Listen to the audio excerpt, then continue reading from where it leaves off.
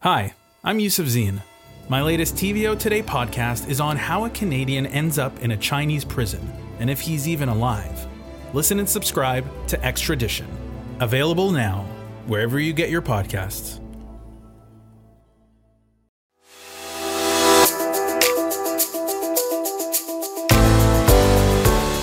Welcome, everyone, to the On Poly podcast. I'm Steve Paikin. And I'm John Michael McGrath. We're on every weekday during this 43rd Ontario election campaign.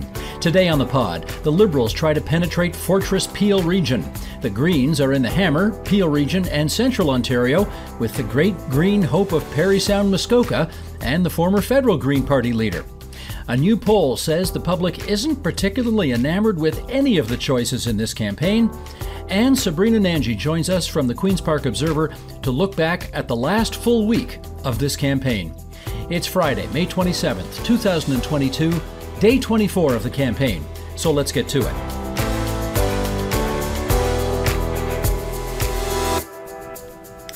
Welcome back again to Sabrina Nanji from the Queen's Park Observer, who's been with us every Friday. And Sabrina, I really want to start with the what I thought was the high water mark of the campaign yesterday when Stephen Del Duca, during his morning appearance, absolutely blasted the NDP for what he accused the leader, Andrea Horwath, of losing her way, misogyny against Liberal female candidates. Just let's start with you reminding everybody what that issue is all about and then your take on it. Yeah, I think this one seems to have maybe backfired a little bit on the Liberals and Stephen Del Duca, but essentially over in Chatham-Kent-Leamington, which is PC territory, the Grits have lost yet another candidate. So now they're 3 short of a full slate of 124. But essentially what happened is they had initially lost a candidate who got the boot before the deadline to sign up because of homophobic slurs that they had made on social media, back when they were, a younger person. And so the Grits kind of brought in a ringer.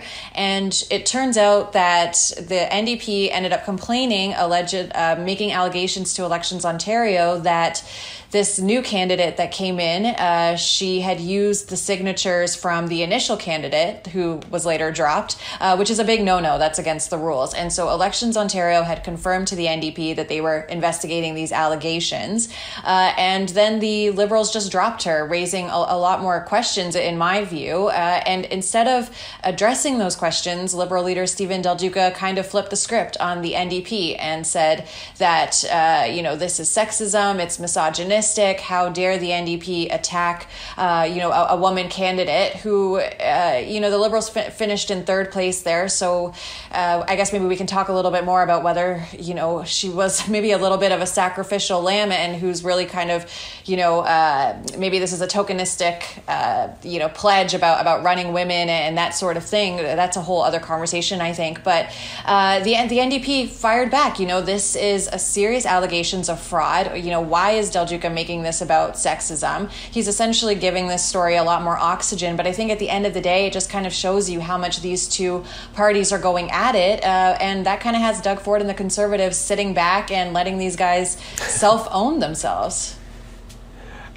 Your point about this is a riding in which the Tories, I would say, are very heavily favored. The Liberals came in 3rd last time, and a distant 3rd. 2018 was a bad year for the Liberals, but it was 8% for the Liberal in that riding. So that's just context, but really no attempt by Del Duca to moderate or walk back his comments at all this morning. Andrea Horwath yesterday afternoon, pushed back on Del Duca's attacks, saying, he shouldn't be making these kinds of allegations about sexism until he's walked a mile in a woman's shoes. What are your thoughts on that?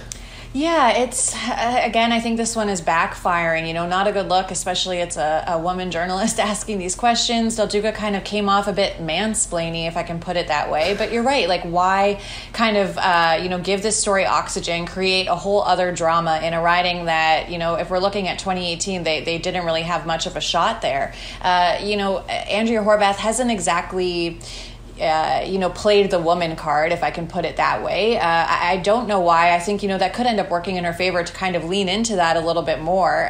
But from Liberals that I've been hearing from, they're really not happy about this. And it kind of speaks to the Grits' larger promise, to have gender parity on the ticket, more diverse candidates. I think they were going for 30 under 30 and they didn't quite get that. But when you're running these diverse candidates, especially when you make the pledge to do that, it doesn't just matter to have gender parity or more diverse, candidates on your roster. You also need to run them in winnable ridings. And so a lot of people are calling this a tokenistic pledge.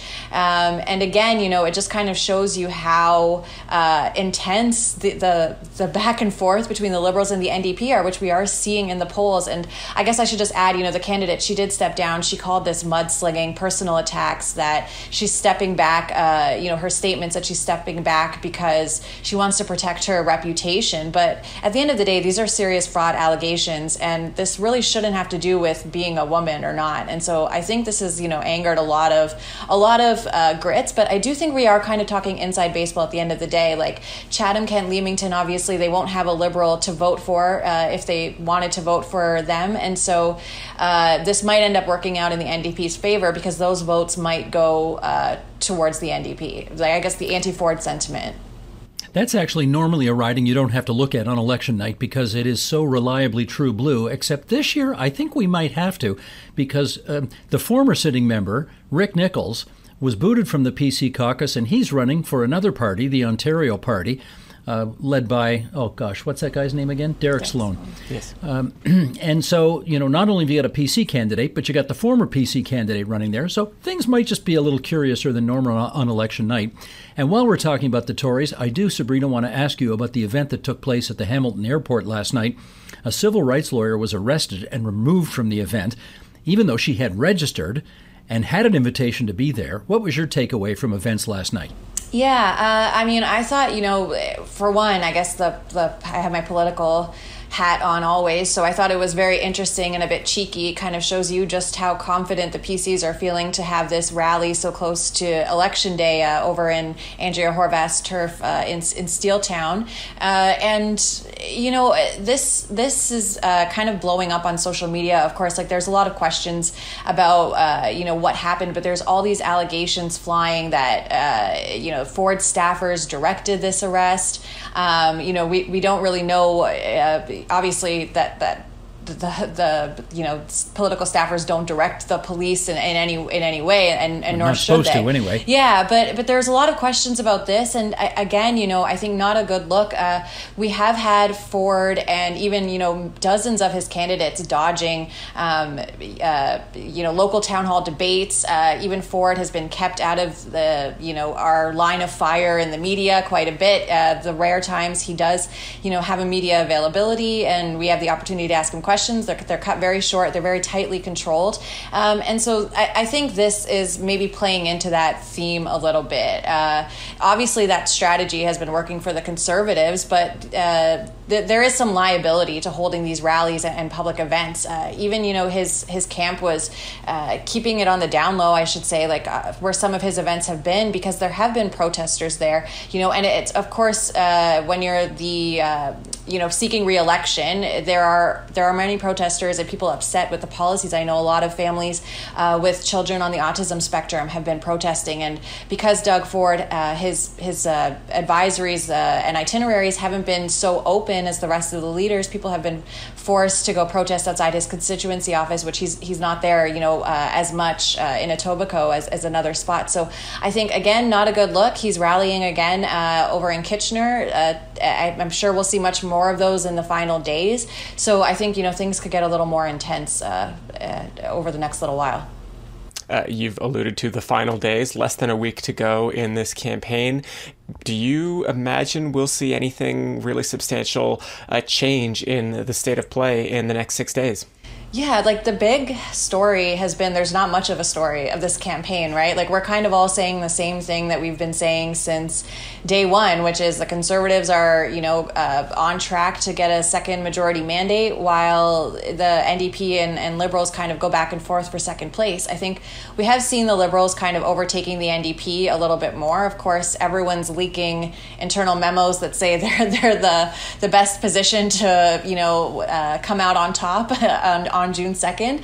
But I think we're going to see a lot more intense campaigning, and I'm going to be paying attention to where the leaders are going because that kind of can give us some insight in how confident they're feeling or not. I think, we've already seen it starting today. The Liberals will be hanging around the 905 and the 416, probably where they have the most to gain. The NDP, I think they're going to be shoring up seats that they won in 2018, 40, which, every expert and pundit and pollster that I've been talking to says it's not a question of if the NDP loses seats, but how many they lose. And so they'll be going hard in, St. Catharines, Niagara, Hamilton, I think. Part of their strategy we've talked about before was to target PC-held ridings, ridings they didn't win in 2018. So I think we'll see a bit of that flip. It was interesting to me, like I said, that Ford and the PCs were rallying over in NDP territory. I think that shows they're feeling pretty good. But he was also door knocking around Kitchener-Conestoga and Brantford-Brant, which are currently PC held, but they were among the closest races for the Conservatives. So I think everyone's going to be pushing their get out the vote machine as well, and expect a lot more of that mudslinging to come out in these last few days. Indeed. Sabrina, as always, thanks for joining us as you have every Friday during this writ period. And as I always tell the other guy at the end of our podcast, we'll see you out there on the hustings. Yeah, hang in there, guys. Thanks so much. Sabrina Nanji from the Queen's Park Observer. Well, let's actually, John Michael, pick up from where Sabrina left off, which is to say where the candidates are going and why. And boy, if this doesn't tell you what battleground Ontario is in the last week of the campaign, nothing will. The Liberals, the New Democrats, and the Greens were all in Peel Region today. Mississauga has 6 seats. They all went Tory in the last election. Brampton has 5 seats. And last time they went 3 to the NDP and 2 to the PCs. So that's some great battleground between those two parties there. The Liberals got none last time, and obviously they'd like to stick their oar back in the water in Peel Region. So Peel tends to vote in waves. You like the way I use that metaphor of the oar? And then you're very nautical today. I'm digging it. With the oar and the waves, yeah. I'm trying to be on water here and just go zen with the whole thing. So this is, anyway, crucial battleground territory in the last week of the campaign. Stephen Del Duca did 3 events in Mississauga today. He did 1 more in Brampton. He visited a mosque in Mississauga. He visited a mosque in Brampton. But he started his day talking about the proposed Highway 413. The worst part of it all is the independent study, the independent analysis that I commissioned when I was Minister of Transportation on this very highway, came back with a unanimous recommendation for the government to not proceed. The Liberals have made the environmental and land use arguments about Highway 413. Today, Stephen Del Duca made the financial argument, saying it would cost every Ontario household $2,000 to build the 413. We don't have an official formal cost estimate for the 413, but the estimate that has been tossed around based on previous reporting is as much as $10 billion. Del Duca and the Liberals have said they would spend that money on teachers and new schools and education more broadly, says that, his government, if he were to form government, would kill the 413 at the very first Liberal cabinet meeting. Also emerging from this morning's Q&A with reporters was the news that the Liberal leader said his top legislative priority, this is not cabinet, but legislative priority, would be repealing Bill 124, his top priority. And he says he's got extra money in his financially costed plan to deal with what would be, obviously, higher than currently expected labor costs. I guess in the interest of full disclosure, we got to mention here that TVO, as a public agency, a Crown agency, falls under Bill 124, so we are caught by that. But why don't you pick up the story from there, John Michael? Sure. So this is really one of the signature pieces of Tory legislation from just a bit before the pandemic. Bill 124 locks in increases to public sector employee collective bargaining agreements. They can grow no more quickly than 1% a year. Steven Del Duca obviously showing, by putting a spotlight on this, by saying it is his top legislative priority, I think you could fairly say he's trying to signal to public sector labor unions that the Liberals would be an ally to public sector labor. I don't believe any unions in the province's public sector have endorsed the Liberals generally. OPSEU has endorsed the NDP. We've seen some endorsements of New Democrats and some Greens as individual candidates, but no, I don't think we've seen any endorsements heading the Liberal way. I should add, going to take a process nerd moment here. We've had the first cabinet priority is killing Highway 413. The first legislative priority is repealing Bill 124. You can actually tell which order those would occur in, because after an election, if the Liberals were to form government, they would assemble their cabinet first. They would have their first cabinet meeting, and then they would decide when to recall the House, where the first order of business would be electing a speaker. Then we would get a throne speech, and then, and only after you'd gotten the throne speech, would you actually start the actual legislative priorities of the government, and that would all come after the cabinet has been formed. So just laying that potential scenario out to our listeners. And that, ladies and gentlemen, was a very McGrath moment. I think we're going to have to call these McGrath moments going forward, because that was a very McGrath moment. I'm taking that as job security, because you can't very well have a different co-host. No, there you go. Yeah, take that to the bank for sure. Steven Del Duca was also asked if he intended to spend more time in his riding over the next week, given that his is the tightest race of all the four major party leaders. I have been knocking on doors in my riding, as has my wife. My daughters. My 83-year-old dad was out just a few days ago with my older brother knocking on doors, having a great time. And I'll be back in the riding on more than one occasion between now and Election Day. As I've said repeatedly, it's a community that I love so much. It's a community that my wife and I have chosen to raise our young daughters in. And as the former MPP for 6 years, I worked very hard, and I believe my neighbors understand how hard I worked. So just to build on that a bit, Doug Ford is going to win in Etobicoke. Just to build on that a little bit, we very much expect Doug Ford to win in Etobicoke North. We very much expect Andrew Horwath to win in Hamilton's Centre. Mike Schreiner, very likely to win in Guelph. But Steven Del Duca in Vaughan Woodbridge is up against Michael Tibollo, who, of course, won the race last time and has sat as a cabinet minister for several years now. It is going to be a very, very tight contest. We'll see competing polls of the riding, competing estimates of who is in first and what the role of smaller parties might be in terms of potentially pulling votes away from Tibollo, at least on the Conservative flank. We are not there yet. We won't be there until Thursday night, at least. But you have to know that there is speculation in the Liberal backrooms about what to do if Steven Del Duca doesn't win his seat. Of course, at the moment, he has only said that he's going to win. He's expressed a great deal of confidence in that. But it also depends on how big of a caucus the Liberals do elect after election night. I mean, the traditional response, if the leader doesn't win their seat, is that somebody in a safe Liberal seat resigns and the leader gets to run in the ensuing by-election. Of course, the timing of the by-election is then up to the Premier, who would not be Steven Del Duca in this scenario. So it gets really, really messy very quickly. I have actually just checked my email because I wanted to see what the latest figures are coming out of Vaughan Woodbridge. And Erin Kelly from Advanced Symbolics, Inc. says there has been a rally to the Progressive Conservatives. And Erin Kelly from Advanced Symbolics, Inc., she's got this artificial intelligence algorithm known as Polly that does constant surveying of vastly larger sample sizes. And she, a few days ago, had Del Duca up by 2.2% in that riding. Now the Progressive Conservatives are up by 0.1%. So we've got it's essentially a tie. It is absolutely going to come down to the wire. in Vaughan Woodbridge. They're going to call him Landslide Michael. Whoever wins that one, it's going to be landslide whoever, yeah. You know what that's from originally, right? Do you remember where that started? I heard it first referring to the Liberal in Sudbury a few years back.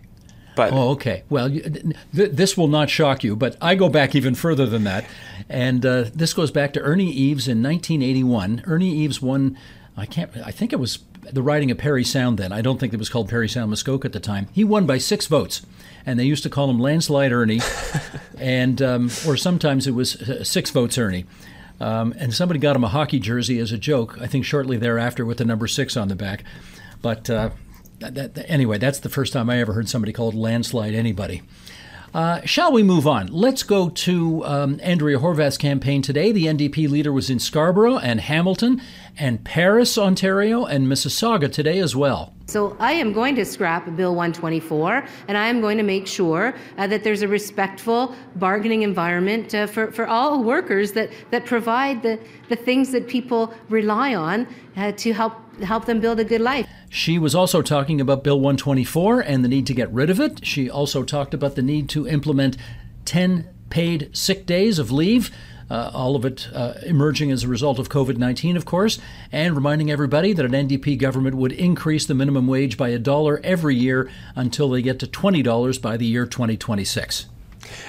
Horwath was asked about Doug Ford's rally in Hamilton yesterday night and whether she felt like the NDP or her personally were on the defense because the PC party is in Hamilton and she is heading to Hamilton herself. She laughed about it, had a fun little line about, hey, Doug, welcome to the Hammer. I hope you had a good time. It was a bit of a moment of levity. Meantime, Green Party leader Mike Schreiner was in a very green part of the province today, also in the Hammer, the vast public Gage Park in Hamilton's East End.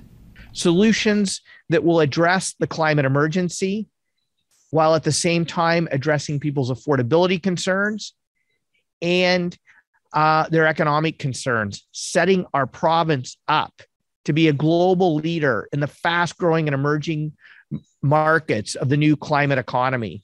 The Greens are proposing to really emphasize transit-oriented development, building homes along transit corridors, more affordable housing along, in this case, they were referring to the Hamilton LRT route. They also want to cut transit fares in half for everyone and make transit free for high school students and people on lower incomes. So lots of transit and affordability planks in the Green announcement today. I didn't go to Mr. Schreiner's announcement, but I did watch it on Zoom, as that's sort of the way we keep in touch with all these things. We can watch 2 or 3 or 4 of the leaders do their thing if we just move from Zoom feed to Zoom feed to Zoom feed. But I couldn't help but ask him about a poll that you and I talked about, I think it was yesterday, in which the Green candidate, Matt Richter, currently, again, if the poll is accurate, has a lead in Parry Sound Muskoka, which is normally a very safe PC riding. And Mr. Schreiner, funnily enough, in answering my question, quoted me back to myself in saying, he said, Steve, polls are a good indication of what people thought yesterday, but they don't necessarily tell you what people are going to do in a week's time, which is very true. He very clearly not wanting to signal to either Green voters or Green volunteers in Parry Sound Muskoka that this thing is at all in the bag, doesn't want anybody to take their foot off the gas. He says there will be an all-time high number of canvassers in that riding over the weekend to, ensure that lead, if it in fact exists, doesn't evaporate over the last week of the campaign. And, that happens. That's a kind of story that, plays out in elections. They are making a really, really big push in Parry Sound Muskoka this weekend. They've sent out a few invites for reporters. I already made my trip to Parry Sound Muskoka, so I will not be going out again. But clearly they want the world to know about all of the energy they are putting into that riding. They really don't want to leave anything to chance there. Well, Mike Schreiner was also asked about the arrest that was made at Doug Ford's rally in Hamilton last night.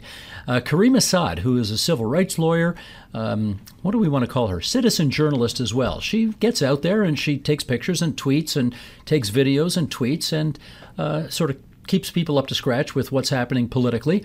She did a lot of good work, actually, down at the trucker convoy in Ottawa, letting people know what was going on down there. Well, she was arrested by the police at the Hamilton event of the PC party. I mentioned earlier with Sabrina, she signed up. She followed all the rules. She signed up to go to the thing. She got confirmation that her invitation was accepted. She brought her invitation with her. Then she was told when she tried to enter the event that, sorry, you are not here for the quote-unquote right reasons. And so she was asked to leave. She declined to leave. She showed her invitation. She was then handcuffed and taken away by the police. Schreiner, when asked about this, he said it looked totally inappropriate. Our listeners can find this video on Twitter. It will not be difficult to find. And frankly, it does look like the police overreached. There's, frankly, a history of police forces in Ontario arresting journalists generally. I certainly include citizen journalists among that count. I've said this before, but I only ever think of my journalism as a right that adheres to all citizens. When somebody gets arrested like this, I think it's personal in a sense that any attack on journalists is an attack on all citizens, and I'm just going to stop. I'll get off my soapbox there. But the video looks bad, even if it weren't about journalism. You've got 3 large male police officers arresting one woman who does not look particularly threatening. It looks like, there was a struggle of some kind. It's just not a good look at all. I'll get back up on that soapbox if you're going to get off it for a second. I'll say the video looked terrible. I'll say you had 3 large, and I'm sorry, I'm going to introduce this element into it. You had 3 large white male cops using, in my view, excessive force to arrest a young black woman who was not resisting arrest at all. If you watch the video, you will see she was politely asking the police, "May I give my cell phone to my friend who was with me here?" And they forbade her from doing that. She asked a few times, quite politely, and they forbade her from doing it. And eventually, one of the police officers reached his hand rather aggressively into her pocket, ripped the cell phone out, and took it away. Not a good look, John Michael? Yeah, well beyond that. Yeah. Really not a good look. The whole thing stank, frankly. All right, let's move on. Finally, Angus Reid has a poll out suggesting what I suspect a lot of us have felt for a long time. I don't include myself in that. I actually am speaking, referring there to the broader population of Ontario, and that is no major party leader appears to really have a terrific, enthusiastic endorsement from the electorate at all. You want to go into some of the numbers here? Sure. We've got findings that nearly 2/3 of Ontarians do not find Progressive Conservative leader Doug Ford appealing, but they don't much care for New Democrat leader Andrew Horwath or Liberal leader Stephen Del Duca either. Nobody really winning the individual charm offensive here. Having said that, if an election were held today, Angus Reid finds that the Progressive Conservatives would win 38% of the vote, the Liberals 26%, and the NDP 24%. 38% is not usually what you would think of a safe majority government territory, but two things here. When it's a 12-point gap between first and second place, you feel pretty secure there. And also it matters who comes out to vote. As we discussed yesterday, the Tories tend to have deeper support among older voters who are very, very likely to actually show up and not just answer an opinion poll, whereas the Liberals and New Democrats both score higher with younger voters who are, let's say, relatively more likely to answer the survey than they are to actually vote. What did the campaign manager for one of the progressive parties say that I quoted in yesterday's program? They always break our hearts. They do. Those young people, they always break our hearts. Well, we'll see. They got less than a week left to show that they're prepared to go out there and actually put an X on a ballot. I think I once described mobilizing the youth vote as the equivalent of like fusion power in politics. If anybody ever actually cracks it in a repeatable way, figures out how to get young voters out to the ballot box in a verifiable, consistent way, it will revolutionize politics. And until somebody actually does that and can prove that they've done that, you have to treat it always with some skepticism. Right on. Well, the federal Liberals proved, as with cold fusion, you can do it once. They did it once in 2015, but they could never replicate it in a lab or on a campaign after that. Okay, I guess that's it for us today. During this writ period, we do our quotes of the week on Fridays, and we're going to present one quote from each of the 4 major party leaders as we've been doing, and we'll do that immediately after we ask you to give us a rating on Apple Podcasts. We do love your feedback, good, bad, or indifferent. You can also shoot us an email at onpolitics@tvo.org. We also want to remind you to read our weekly On Poly newsletter, which drops every Tuesday. You can subscribe to that at tvo.org/onpoly-newsletter. And our newsletter this week is about, what do we do? We're picking the two biggest moments of the campaign. In our opinion, what were the two biggest moments? I'm still mulling over. I know my first. I'm mulling over the second. Normally, I think in campaigns, we have a choice of maybe 5 to 10 big moments to choose from. I'm not sure the list is going to be that long this time, but we'll put our thinking caps on and see. We're going to sharpen our pencils or something and try to figure this out. Okay, here come our quotes of the week. I mean, let's be really crystal clear about this. Let's not try to muddy the waters and compare apples to oranges. There was nothing in any of the expenses highlighted in the story that is in any way, shape, or form a top-up for an MPP, unlike what we saw earlier in this campaign from the Conservative Party. I want to be crystal clear about that. You know, Robert, I always say the only poll that counts is on election day. We always run like we're in last place. I tell our team, run like we're in last place. Don't stop door knocking all the way up to June the 2nd. And then the real work begins, God willing. We have an opportunity to serve the people of Ontario. I feel great, but the sniffles, I thought, even though I'm testing negative, it's probably better just for this one last day to stay put. We have the leadership to deliver on a more affordable, healthy, prosperous, and climate-ready Ontario. This week's episodes were produced by Katie O'Connor and Matthew O'Mara. Editing from Matthew, Larry Curry, and Gil Masuda. Production support from Nikki Ashworth, Albert Wisco, and Jonathan Hallowell.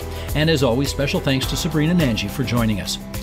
That's day 24 of this 43rd general election campaign. We'll be back in your feeds on Monday. JMM, you have yourself a great weekend, and we'll see you back on the hustings. See you next week, Steve.